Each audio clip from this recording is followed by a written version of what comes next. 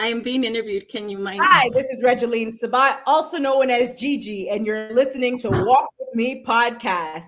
My guest today is Erica Castro. Erica Castro is the keynote speaker for our upcoming event this Friday for the global virtual panel of miscarriage survivors event happening this Friday at 5 p.m. Eastern. Welcome, Erica. Thank you for having me, Gigi. This is such a blessing. You're welcome. It's such an honor to have you here today. Now, Erica is a speaker, author, CEO, and founder of Erica Life Coaching. Erica, why don't you tell us a little bit more about you and where are you from? So I currently live in Los Angeles, California. I am a teacher. I've been teaching for 24 years. I teach English, but I've kind of branched out a bit, and I'm doing coaching. I'm speaking, writing. I'm in the middle of writing a poetry book. So, that's pretty much what I've been doing lately, trying to branch out of my regular teaching job. I love it. Now, Erica, you received 3 questions from an anonymous source in regards to the topic, miscarriage survivors, for the event on Friday. Now, the first question is, how are you coping after the miscarriage? Also, how is your significant other coping?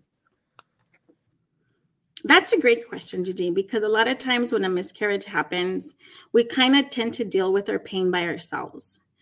And, my significant other, he didn't know what to do. I didn't know how to support him. And so it kind of brought us apart. And so what I did was, when a miscarriage happens, you don't have a funeral, you don't have, a ritual, nothing. So what I did is I did a Catholic mass intention. I named my son. And I, went to the mass. We had a couple of people there, and we did these flyers for my son. On the back, there's a letter that my significant other wrote. I wrote a letter inside our poems, and we passed out these crosses to commemorate our son. And we did that so that we could have some form of honor and closure for our son. And that really helped, because it was like God gave me this child, and he was too perfect that now he's carrying him in his arms. Amen. Very powerful. Now, Erica, the next question is, what would you tell a mother or father that is dealing with the loss of their child through miscarriage? What I would say is that my heart goes with you, because I know what it's like. And, we always ask why, why did this happen? Why?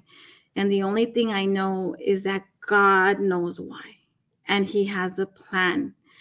And, I see my child as this angel in heaven who has a direct line to God, and he's with them. And one day I am going to get to see him when it's my time. And so I have that hope that it's not an end. My child had a soul. My child lived for as long as he did. And I have to believe, he was too perfect, and God had to take him home and make him into an angel. And to this day, I ask my child for, like, when I'm struggling, or I ask for help. Hey, can you put in a good word with Jesus and help us out here? Life is getting difficult. And I know that he's there, even though I never got to hold him in my arms. Amen. Faith and hope truly matter. And faith is believing in the things that we cannot see, right? So very powerful. Now, the next question is, how do you remember your child or children? Because what most people don't know is that many people can survive a miscarriage many times. It's not just once. For example, we have a speaker who has survived miscarriage 5 times. Yes. Well, I had my miscarriage on my father's birthday. So I was always going to remember that day. As a matter of fact, I honor him on my father's birthday. And I know that my father and my mother and all my ancestors are taking care of my child. So I know, along with Jesus, he's up there, and he's safe, and he's, having the biggest blessing of his life up there.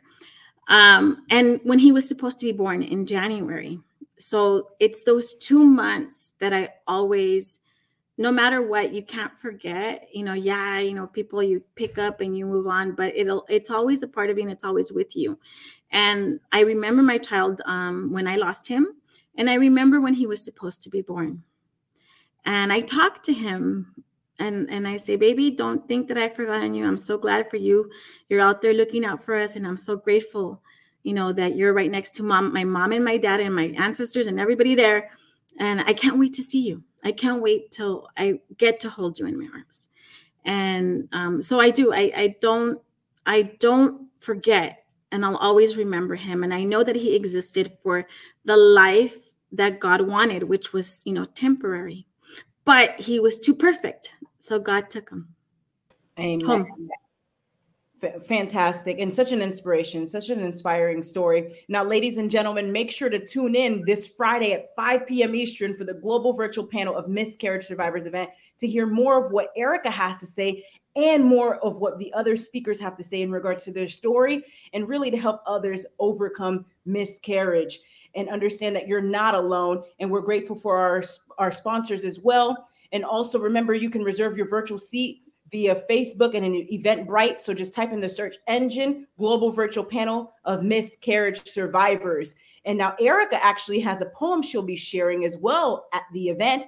That's the Elegy to My Lost Fetus. So definitely tune in. This is an event you do not want to miss. And Erica, thank you for being a guest on Walk With Me podcast. God bless. Thank you so much, Gigi.